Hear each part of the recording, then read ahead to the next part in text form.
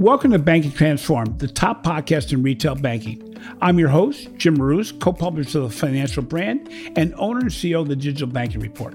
I'm so pleased to welcome Megan Caywood, newly appointed Chief Product Officer at Clearbank, to the Banking Transform podcast. Boasting experience across startups, big banks, and all platforms, Megan provides a unique insider lens, having helped disrupt finance firms of all sizes from the inside out. We'll hear about her professional journey and the difference between fostering innovation in industry stalwarts versus scrappier upstarts. Megan will also share her wisdom around ongoing challenges women face in finance, along with how she achieves work-life balance while raising a family. Finally, Megan will share insider tips as to what she does to set the path for success, such as mentoring and finding mentors. Having built resilience through raising a family and amid professional demands, Megan Caywood has a unique perspective on the challenges of prioritizing work-life integration and maintaining clarity of purpose during turbulent times. She uses her personal learnings to build better teams, create better customer solutions, and build stronger relationships across the banking ecosystem. So Megan, we have known each other for more than 8 years, starting when you were at Starling Bank and never losing touch as you continue to win numerous individual awards and make a dramatic impact across several different organizations. Could you share a little bit about your milestones professionally as well as personally on your path to becoming the Chief Product Officer at Clearbank? Yeah, absolutely. I have truly enjoyed our friendship over the years. And I am so glad that you asked me to do this because I couldn't imagine anyone better to have this podcast with. But I started out my career in fintech and Silicon Valley at Intuit purely because it was recommended by mentors at undergrad as the company to work for if you wanted to become a best-in-class product manager. So the first milestone was really just getting that job as a product manager out of university. The product manager jobs in San Francisco, I realized, are a bit different from the UK in that they are a bit more senior and you typically have a bit of a larger scope. It's typically something that you wouldn't get straight out of university. I just kind of happened to luck into a particular program at Intuit. And so I got very lucky with that, I think. Then the main focus there at the time is they were undergoing a digital transformation and focusing on mobile and global. So I had the good fortune of working on their UK product with QuickBooks and very quickly developed a niche skill set with new regulation in the UK with real-time information for their payroll product.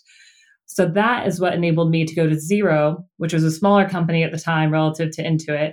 And they were just really building out their San Francisco office, and to come into their even larger leadership role, build out the UK product and lead that from the ground up. And then I was able to be from there promoted to a global role where I was effectively leading multiple regions development while particularly focusing on the UK.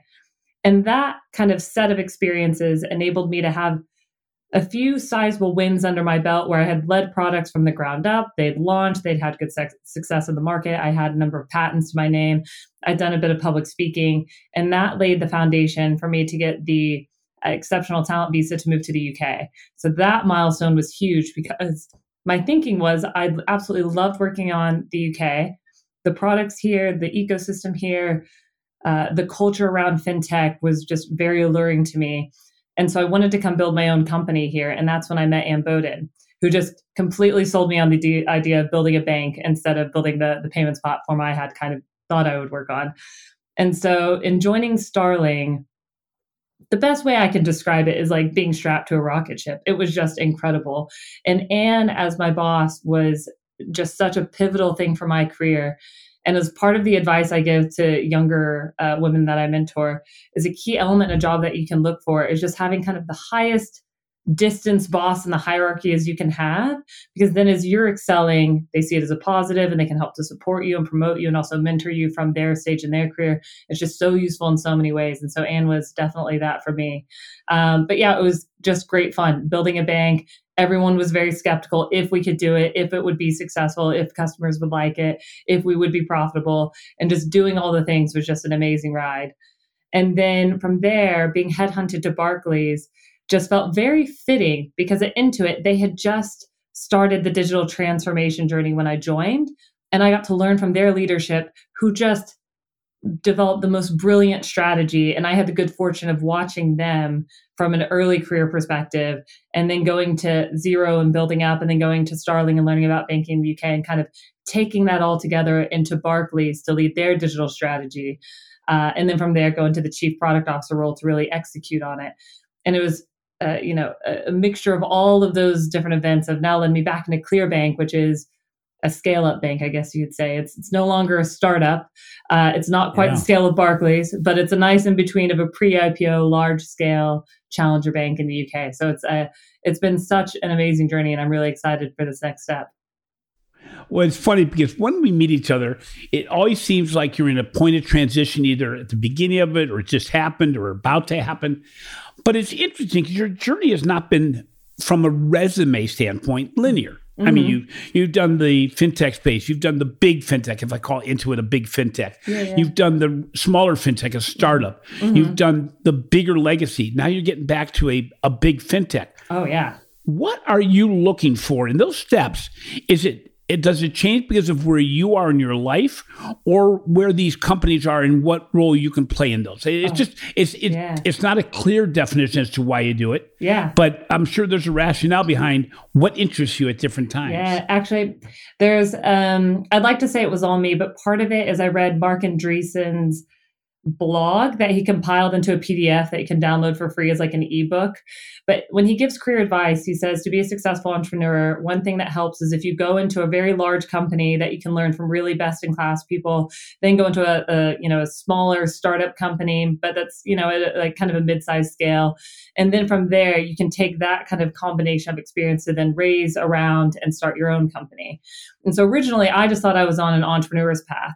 But what I've realized is actually for me, oscillating between big to small works really well, because you go somewhere big, you learn a lot of skills, you really develop your resume. I think particularly early career, people don't know you and they don't know what you're capable of. And so they use heuristics like who you worked for, what university you went to.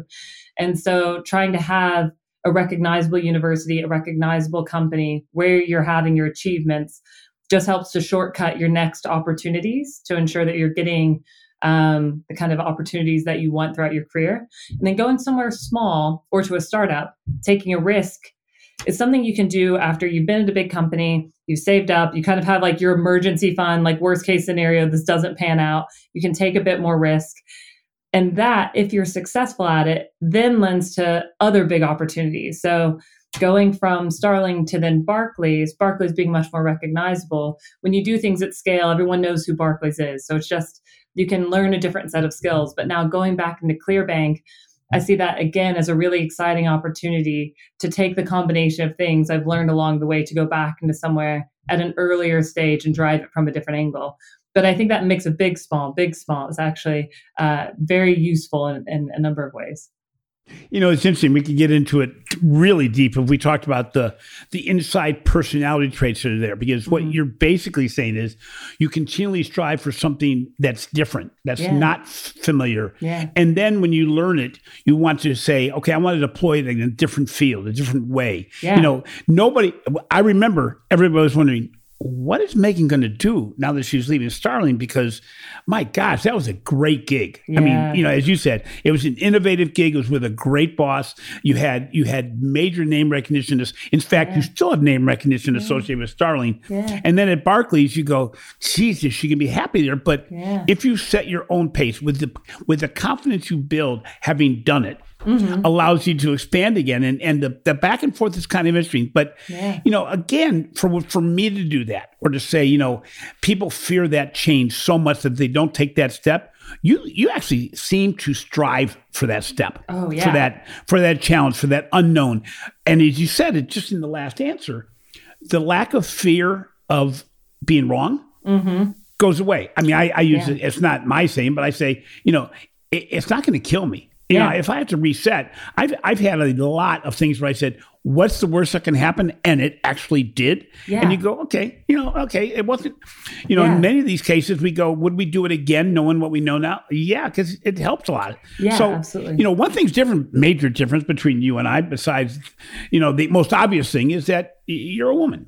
And Being a trailblazer as a woman rising to a C-suite level, that's challenging. What persistent obstacles do women in financial services still commonly face, and how are these challenges different between smaller and larger organizations? Yeah, absolutely. Well, I think you hit the nail on the head, because when I went from Intuit to Zero, I really was thinking like at Intuit, I'd been standing on the shoulder of giants. If I failed or hit significant obstacles, there were others in the company who were also experts that I could just defer to. There was kind of like an easy safety net. Whereas at Zero, for the product I was building, there was no one else. There is me, and like as the expert on that particular product who understands the requirements, and you build a team of engineers who can build anything, but they don't know about RTI and like the different tax system and all of the different elements that you would have to like understand as a product person that you don't have the safety net for. It's a key thing though, to be able to build up expertise and then execute it in a single individual way.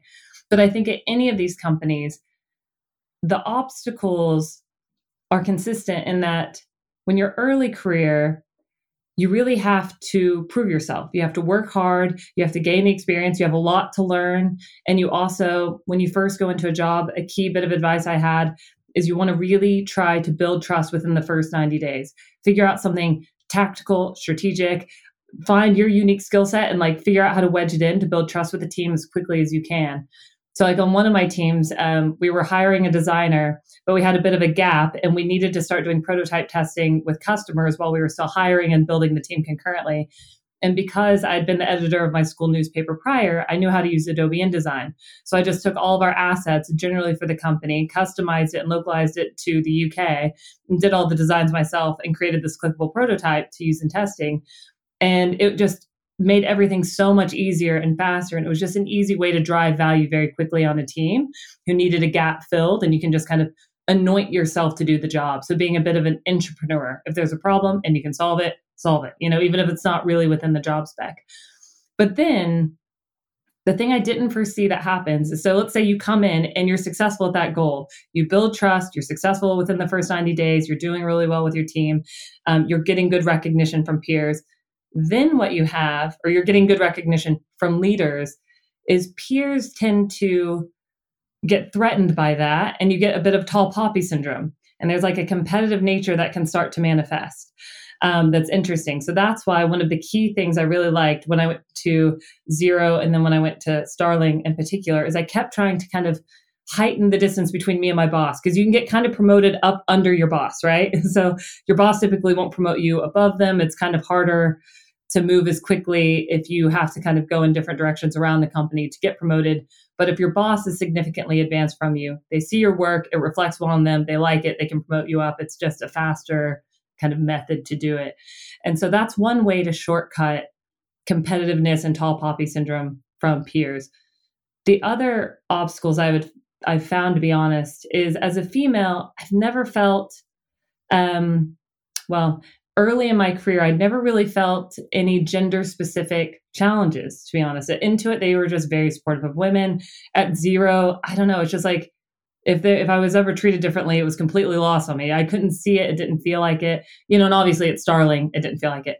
At Barclays, there was a bit, only because there's some older male bankers. There's only like a few key examples, really. But like I remember I went into one meeting and a guy thought I was there to take notes. I'm like, I'm not here to take notes. I'm a peer executive. Like, oh God.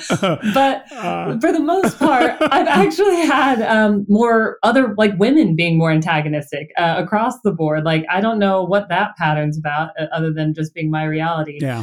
But the key way that I overcome these obstacles of just the various challenges that can come up more with how you just kind of navigating, moving and gaining, to be honest, is very simple for me and straightforward, which is I just try to ignore it. I just try to like keep focusing, keep aiming, keep working hard, keep doing my thing, and very much focus on being clear on my particular goals, really just trying to work hard to figure out how to navigate that. And when you get a setback, which inevitably happens, there's just a mindset of grit and resilience that you have to have. And Ben Horowitz has this great book called The Hard Thing About Hard Things, and he weaves in a lot of like rap music. So honestly, I find different ways to just like listen to music that's motivational, to be really focused and resilient. If someone is really conniving and undercutting, I have a key methodology of just being kind and ignoring it, and because the industry is so small, I've made it. I don't even know if this is strategic, Jim. It's just what I do. But I just turn the other cheek and I'm just friendly and I pretend like it didn't happen. And then we're off at working at other companies. If I see them, I'm always relentlessly friendly. I speak positively about them, or I don't say anything at all. And that's just like a key method I've had.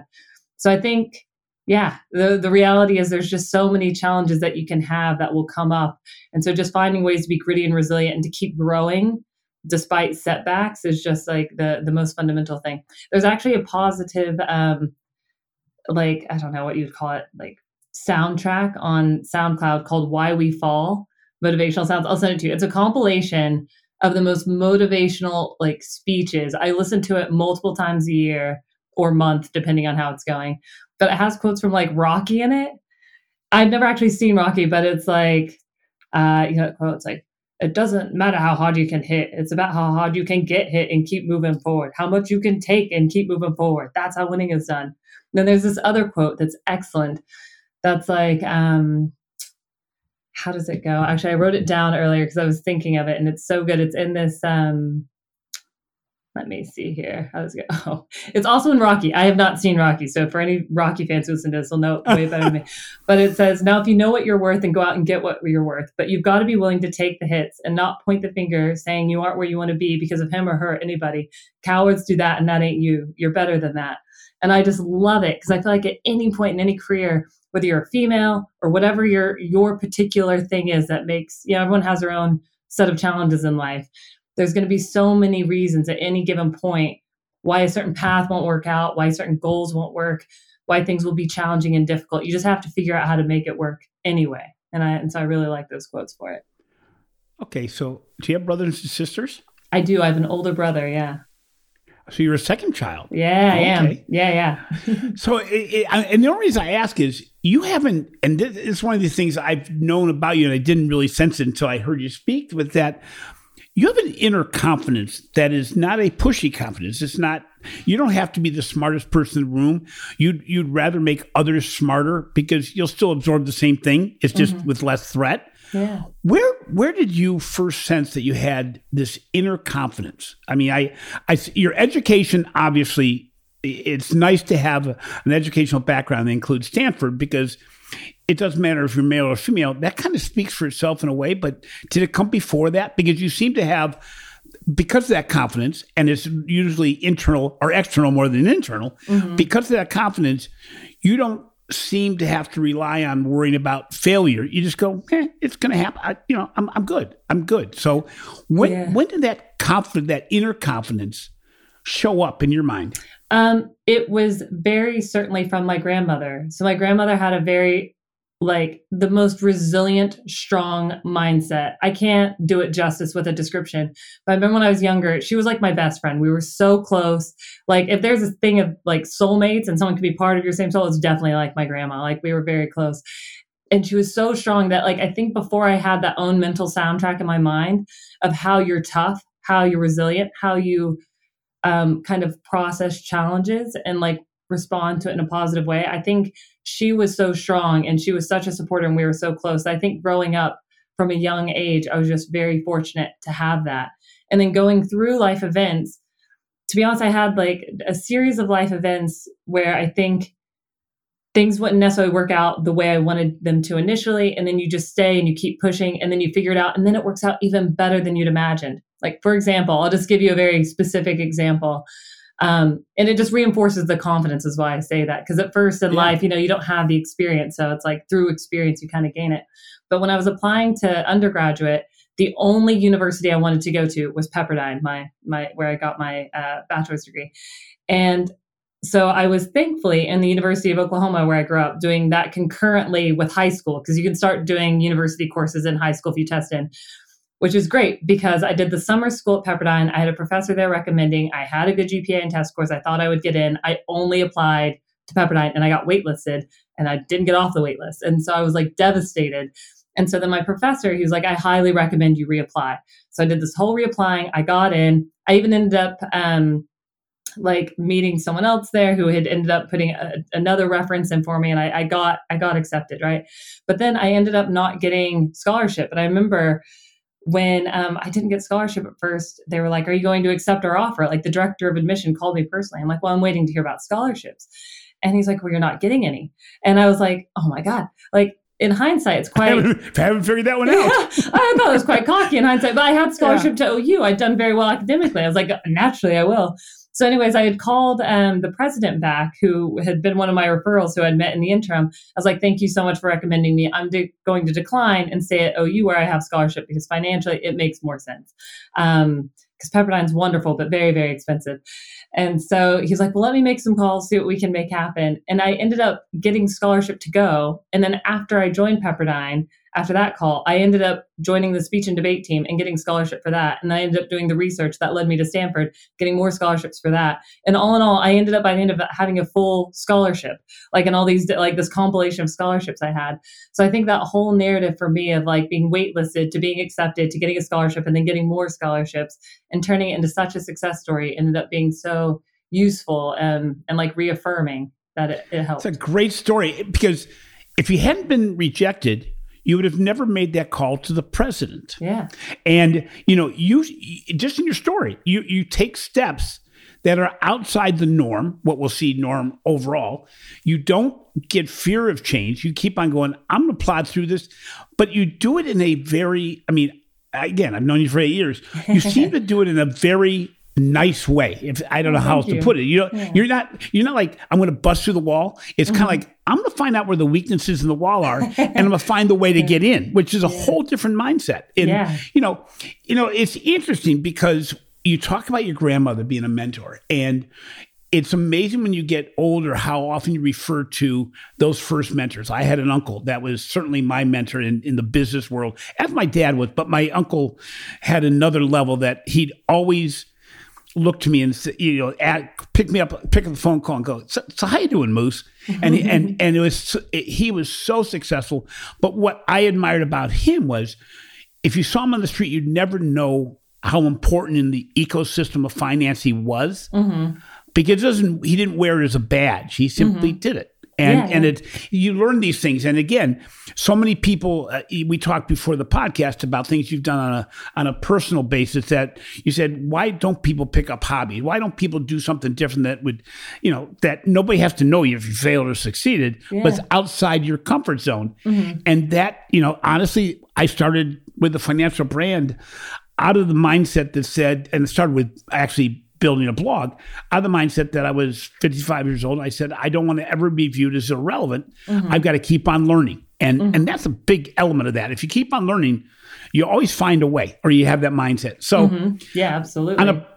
On a personal level, outside of the professional skills, what inner traits or behaviors or mindsets do you credit the most to your success for navigating in what is a male-dominated industry, but one which you really negated in some ways the elephant in the room by just showing up in a different way than people may expect? Yeah. Well, the first one is actually one of the things that drew me to Stanford, which was Growth Mindset by Carol Dweck.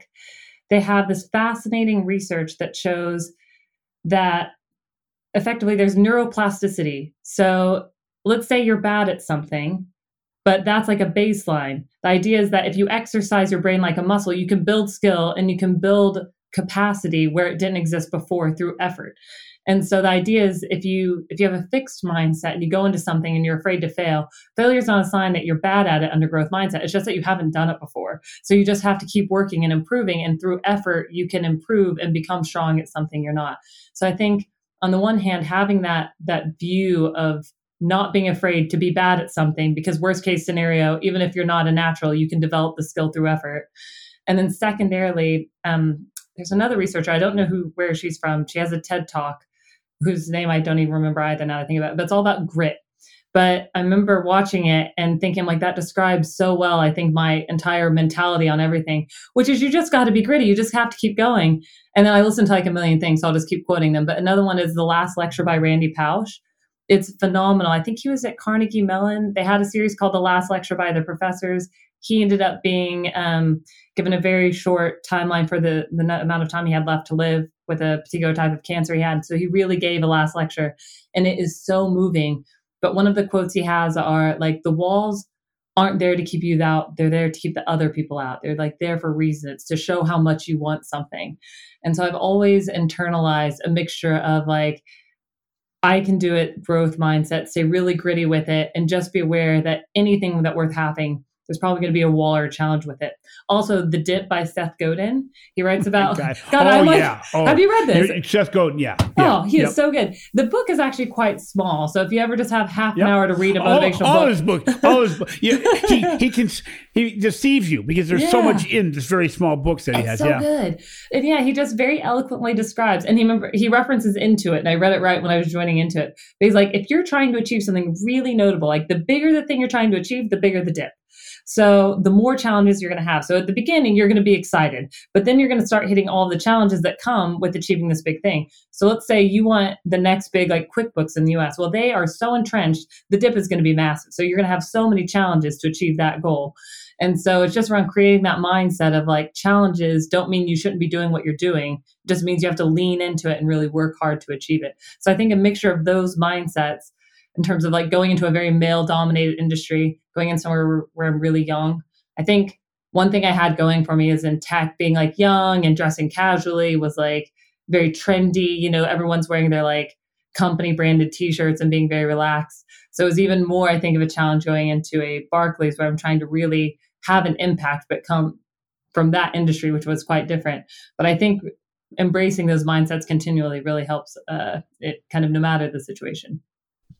The only thing I can add to your book list is I love Atomic Habits by James Clear. Oh, nice. Because it talks about the little things you can do every day to get to your bigger goal. So it's a way of breaking down habits. And it was interesting because when I heard it for the first time and heard it for the second time, I always put it in context of how could companies do that? How could companies take these big, huge initiatives and break them down? And it was at the very beginning of the popularity of the concept of composable solutions, which is exactly that. It's kind of like going, you don't have to do a complete back office transformation, but you got to move forward. You can't wait because you'll never get there. Yeah. Oh, I love that. Yeah. I just started reading it. It's so good. Oh, you're going to love it. You're going to love it. I was going to actually end the last section and go, have you read Green Eggs and Ham? Because it's one of my favorites. Such a good one. I couldn't stand up. I'm going to have to listen to this podcast like 4 or 5 times or the transcript and go, okay, so I got to read all this stuff. Yeah. Actually, on Atomic Habits, it's funny because on my gardening leave, one of my hobbies I've also taken up is designing a planner/journal. And because I'm now reading Atomic Habits, he has this whole thing that your goal is only part of the challenge. Like everyone in the Olympics, he says, wants to win a gold medal. It doesn't mean they do. It's how good their systems and processes are. And he recommends for goal setting, you start with identity. So you have like these narratives you say about yourself, like, I'm not a morning person. He's like, change that to I'm the type of person who works out every day. And that requires I'm not a marathon runner. Exactly. He's like, you have to figure out what those stories are and then write your identity goals. And then you have outcome goals. And then like that kind of just feeds into the results. But I think you're right. It's very applicable to the corporate world as well, kind of conversely. Let's take a short break here and recognize the sponsor of this podcast. We'd like to thank our sponsor, Microsoft. See how Microsoft can help unlock new opportunities at speed and scale through innovative business processes, delivering differentiated customer experiences across channels, innovating new products and services, and redefining new ways of thinking. Find out more at Microsoft.com/financial services. Welcome back to Banking Transformed. So today I'm joined by Megan Caywood Cooper, Group Chief Product Officer at ClearBank. We've been exploring the amazing path of success across various financial services firms Megan has taken to get where she is today. So there's no shortage of recognition of your accomplishments, from the Forbes 30 Under 30 to being a trailblazing woman recognized in numerous influencer and leadership lists. What still drives you and motivates you after so many achievements? Yeah, I think the industry that I work in, being finance, is that you can have so much positive impact on consumers' lives. I think it's really exciting. And I think in this sector in particular, there's still so much opportunity for digital transformation. And that I find really, really exciting and compelling. I think to your point, honestly, after getting Forbes 30 under 30, from an awards point of view, that was kind of like the peak in terms of awards. I mean, Forbes does have other ones like 100 most powerful people, I guess, at some point. And maybe some of those awards I think would be nice in terms of accolades. But I think purely in terms of like the thing that I get excited about is how we can continue to transform financial services. And going to ClearBank is really exciting because unlike some of the other places I've gone, they're really focusing on the infrastructure. And it's something that I'm very passionate about the back end. Because for a long time in banking, you'll remember this, actually, when we first met, I remember we bumped into each other, I think at an EFMA conference. I remember we had known each other and spoken so much over like the community of Twitter. I was still quite starstruck seeing you like actually in person. But I remember at the time, there were so many people who were innovating on the front end. They had some nice apps, but really the back end innovation was still catching up. It wasn't being really prioritized or understood yet by all the firms across the ecosystem. So at Starling, we're really trying to champion full stack banking. But I'm really excited about ClearBank now because that is their key focus areas on the infrastructure, on the back end, really focusing on how it is that we can transform banking from that kind of central position in the industry. So I find it really exciting to work on. It's interesting, Megan. My wife still is a superstar in the retail industry, in garments and accessories and all kinds of other things. She started a company that's very familiar to those in the U.S. And I always held her a much higher esteem than what she held herself to. But the one thing that kind of gave her a major hiccup in her career, and that's not really good to call it that, but was starting a family. Not just getting married, but more importantly, having a child. It throws you off your game because all of a sudden you're getting into something that you're not born with any skills to. Everybody gives you suggestions, which makes you even more uncomfortable about what you don't know. Mm-hmm. And you got married and started a family during the highest point of your career in many ways. How did that change your work-life balance, and what were you able to apply from what you did professionally to what you do as a mom? Yeah, I think it's such a good question because I've read some really fascinating research and data about how I think they call it the marriage penalty, or not the marriage, the motherhood penalty. So yeah, it's the marriage penalty. Similar. I didn't mean it. No, the mother. Maybe they're connected. Maybe. Oh gosh.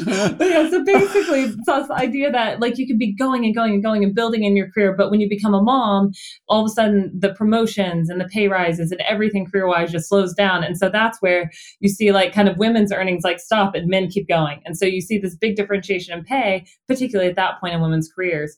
And so for me, I was just very determined going into it that I'm like, I want to be a mom and I want to be like a full-on mom. Like I want to be a good mom. I don't want to like half do it and like half career. I want to figure out how to do both, like just go full tilt at both. I want to be full professional and full mom. And I wanted to figure out how to nail that so that I could try to set an example to not necessarily be like the Sheryl Sandbergs and the Marissa Mayers who take 2 weeks of maternity leave and then have a nursery in their office. Yeah, I love that for them, but most people can't build a nursery in their corporate office. It's not very feasible. I did get lucky with the pandemic though, because now working from home is a thing. So I think I didn't expect that to be quite so useful, but I very much went into it wanting to very much embrace being a mom and being a professional. And I had this moment early when I was in university or college, as we say in the US, where I had nominated one of my professors for this women, I think it was a woman leadership award, like female of the year or something or other, and she won. And so we were at this big banquet dinner, and the president was a female president of somewhere called Comerica Bank in the U.S., if you know it. Oh, gosh, yes, in Detroit. Yep. Yeah. And she used to be one of my clients. Yep. She was fantastic. She was like, you know what? I'm a mom and I'm CEO of a bank, and everyone on my team knows that my first priority is my family. If I'm in an ExCo meeting and my children call, everyone knows I'm going to prioritize that phone call. I will get up, I will walk out of the meeting, and I will take the call because they're my first priority. And I remember she was like, I'm not gray about it. I am black and white. Like this is my priority, but I can be really effective as an executive while also prioritizing my family. And that's what I'm going to do. And I remember when I became a mom, I'm like, I'm going to try my best to do, I mean, I'm going to be honest, I don't do exactly that. I turn on my phone like a bit on airplane mode quite a bit in Exco meetings, but but I try to lean into that idea that you can be a mom and you can be a professional. But it's hard advice to follow. I think I was quite fortunate in how my career kind of panned out. But if you can push it to get as high as you can, as fast as you can before you become a mom, it's good, because naturally you do slow down, because when you're on maternity leave, the nature of it is you aren't working. So you're not going to be moving as quickly. But if it's not your time. It's not your time. You don't have nearly the structure you did in the business world, because you could be sitting there and you have something you're getting at, and all of a sudden nature calls, baby calls, whatever. Yeah. But if you're already at a high level, it's great, because you're at a high level before maternity leave. You come back and you're still at a high level. And even if you didn't get promoted, it's fine. You're in the C-suite. It's great. You know what I mean? You just keep going in the C-suite. So you're already like at a place where when you step back in, you step into a place of strength, I found. And for me, with being a mother, to be honest, there's so many different resources you can tap into in terms of childcare. Like we don't have family close by, so that's not really an option for us. And our daughter was also diagnosed with type 1 diabetes, but thank the Lord for good private schools. So got to utilize that for healthcare type stuff. But between being able to work from home more post-pandemic, being able to utilize local childcare, then you just prioritize being able to spend time to do bath time with kids after school. And then most companies in my industry work flexibly. So if you kind of have to take some time, but you still need to catch up on stuff later, like in the evening, then that works out as well. So you just figure out how to manage your time really effectively. Try to align yourself with companies who support being a parent and also, being a professional. I think one of the things I love about ClearBank is when I joined, my future boss, Viros, he was telling me, he's like, just so you know, we really support parents, males and females in the company are parents. They both, parent, and so we'll occasionally have responsibilities. The kid's sick and they have to go get them. And that's very supported. Similarly, even at Barclays, there was a point where Jess Staley was asked in one of our leadership meetings about attracting and retaining talent, some of the key elements. And one of the things he mentioned was fully supporting people, not only in terms of being their whole selves at work and supporting diversity in every sense, but also he gave the example of if you're a single mom and you have a kid's football game, you have to go to it at 2 p.m. on a Thursday. If there's some random thing like that you need, then we support you and you come back and we know you'll do your work and you'll get things completed on your own time. But life, there's other things than just work in life, and we support that. So I think aligning yourself to companies that support it. I will say one thing that also was key probably in hindsight is early on when I was interviewing at Barclays, I proactively told them I wanted to start a family in the near future. I was just as a heads up, that's the timeline. Because I knew Anne at Starling would support it. So I'm my career is rather safe at Starling with this female CEO who supports me, who won't mind if I have kids. But, banks, I don't know, have the same reputation. And they're that's fantastic. That's great.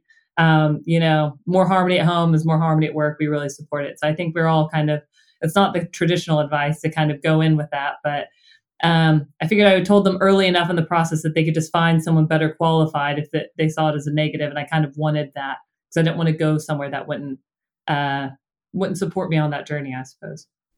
What's interesting is there's nothing more insecure than raising a child because there's no real guidebook. Mm-hmm.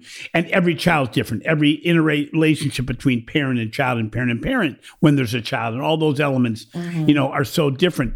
But there's also, I wouldn't say the tail end of my fatherhood, but the reality is my son's on his own and the pride and the reward that comes with that. Mm-hmm. There's nothing in the corporate world that comes close to that. I mean, today was a great example. He's at our house for a couple weeks for the holidays, and he got an unexpected call from his boss.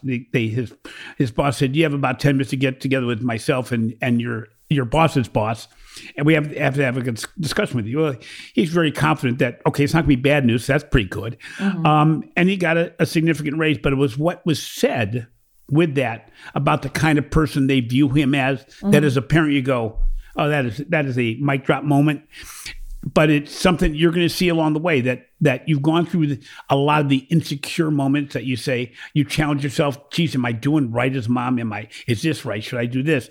There is no guidebook. You're going to, you have the people that say, have the kids sleep with you, have the kid not sleep with you, have the kid travel, have them not travel, go out on dates, do not go out. I mean, you're going to find a counter to every idea you come up with, but it's very interesting. So as we wrap this up, what one piece of advice would you give to young women aspiring to be leadership roles, but I'm also say young men, because I don't see anything that you did in your path that you did differently if you were the other gender. It's basically the same path would have played out either way. Yeah. My main advice would be, well, gosh, it's hard to sum it up in like a short sentence, but effectively, step one is to be very clear on what your goal is. Sometimes I mentor people and they have like a vague idea of what they want, but the clearer you can get on like, I want to achieve this, I want this specific like position at this company or this type of company in this industry. Even if you have to refresh your goals on a quarterly basis, set very clear goals, be very clear about what you want to achieve. Also, one of my early mentors in university had me do this exercise of vision boarding with her, and I swear by it. Because if you bring it into that level of consciousness very specifically and you put a visual with it, with what you want to achieve, it just helps you find more opportunities to seek out that experience and to achieve it. So that's step one. The other thing is find really good mentors. Just whoever you are working with or you see in your company that you want to aspire to be like, meet with them, ask them if you can buy them a cup of coffee and tell them your specific goals. A lot of times people will be very happy to share advice, even if that there's no more they can give you, but it can be critical and so helpful. And the mentors I've had have been so useful in that experience. And then my other piece of advice is just to remember that the industry is really small. And so to continue to be kind and to be hardworking, to really just stay focused on what you want to do. If you have challenges or setbacks, if you end up in one of those kind of political competitive environments, just don't worry about it, be aware of it, just keep moving forward. And in worst case scenarios, you can still figure it out, but just to stay kind, stay hardworking, keep focused and keep aiming. I'm glad you ended with that, because I was going to end this conversation with a perspective on you and that I've seen over the years. And a couple of weeks ago, we were at an event together, an award ceremony, and you were like honey to bears. You wherever you are, you draw a crowd around you because people want to be around you. And it's for exactly the same reason you just brought up. Number one, you're extraordinarily kind over and above everything else. Number one. Number two is you don't put on airs. So no matter where you are in the industry, you got to draw it out of you where you are right now. In fact, I found out about the Clear Bank thing because I was persistent. I said, well, you're not going to stop. So okay. It's not official yet, but this is what I'm going to be doing. And then more importantly, you're wicked smart. And so you're always going to bring something to a conversation, as you've done today, that is going to expand the world around you and expand what I know as a person who's talking to you. And I just want to say thank you so much for letting me be a friend, for you being my friend, and it just as importantly, for every single conversation I see that I've either had with you or that others have had with you that I've watched. Ali Patterson is a great example. It not only is fun, but it's extraordinarily enlightening. So you bring a lot to the world, and you really do set a path that more people should follow, because they won't question whether or not you were the top woman in this or top woman in that. No, you're a leadership. You know, that Forbes 30 at 30 or whatever it was again, it's not gender related. It has to do with how strong you are as a person. So again, thank you very much for being on the show. You bring a lot, not only to the industry, but to the world. And it is a joy to know you. Oh, well, thank you so much for having me, Jim. And equally, I have been such a big fan of yours over the years. So it's such a privilege to be on the show. So thank you again for the invite and having me today. Thanks for listening to Banking Transformed, the top podcast in retail banking and the winner of 3 international awards for podcast excellence. We appreciate the support we have received to make this endeavor a success. If you enjoy what we're doing, please take some time to show some love in the form of a review. Finally, be sure to catch my articles on the financial brand and check out the research that we're doing for the Digital Banking Report. This has been a production of Evergreen Podcast. A special thank you to our senior producer, Leah Haslage, audio engineer, Chris Fafalius, and video producer, Will Pritz. If you've not already done so, remember to subscribe to Banking Transformed on your favorite podcast app and on YouTube for more thought-provoking discussions on the intersection of finance, technology, and leadership.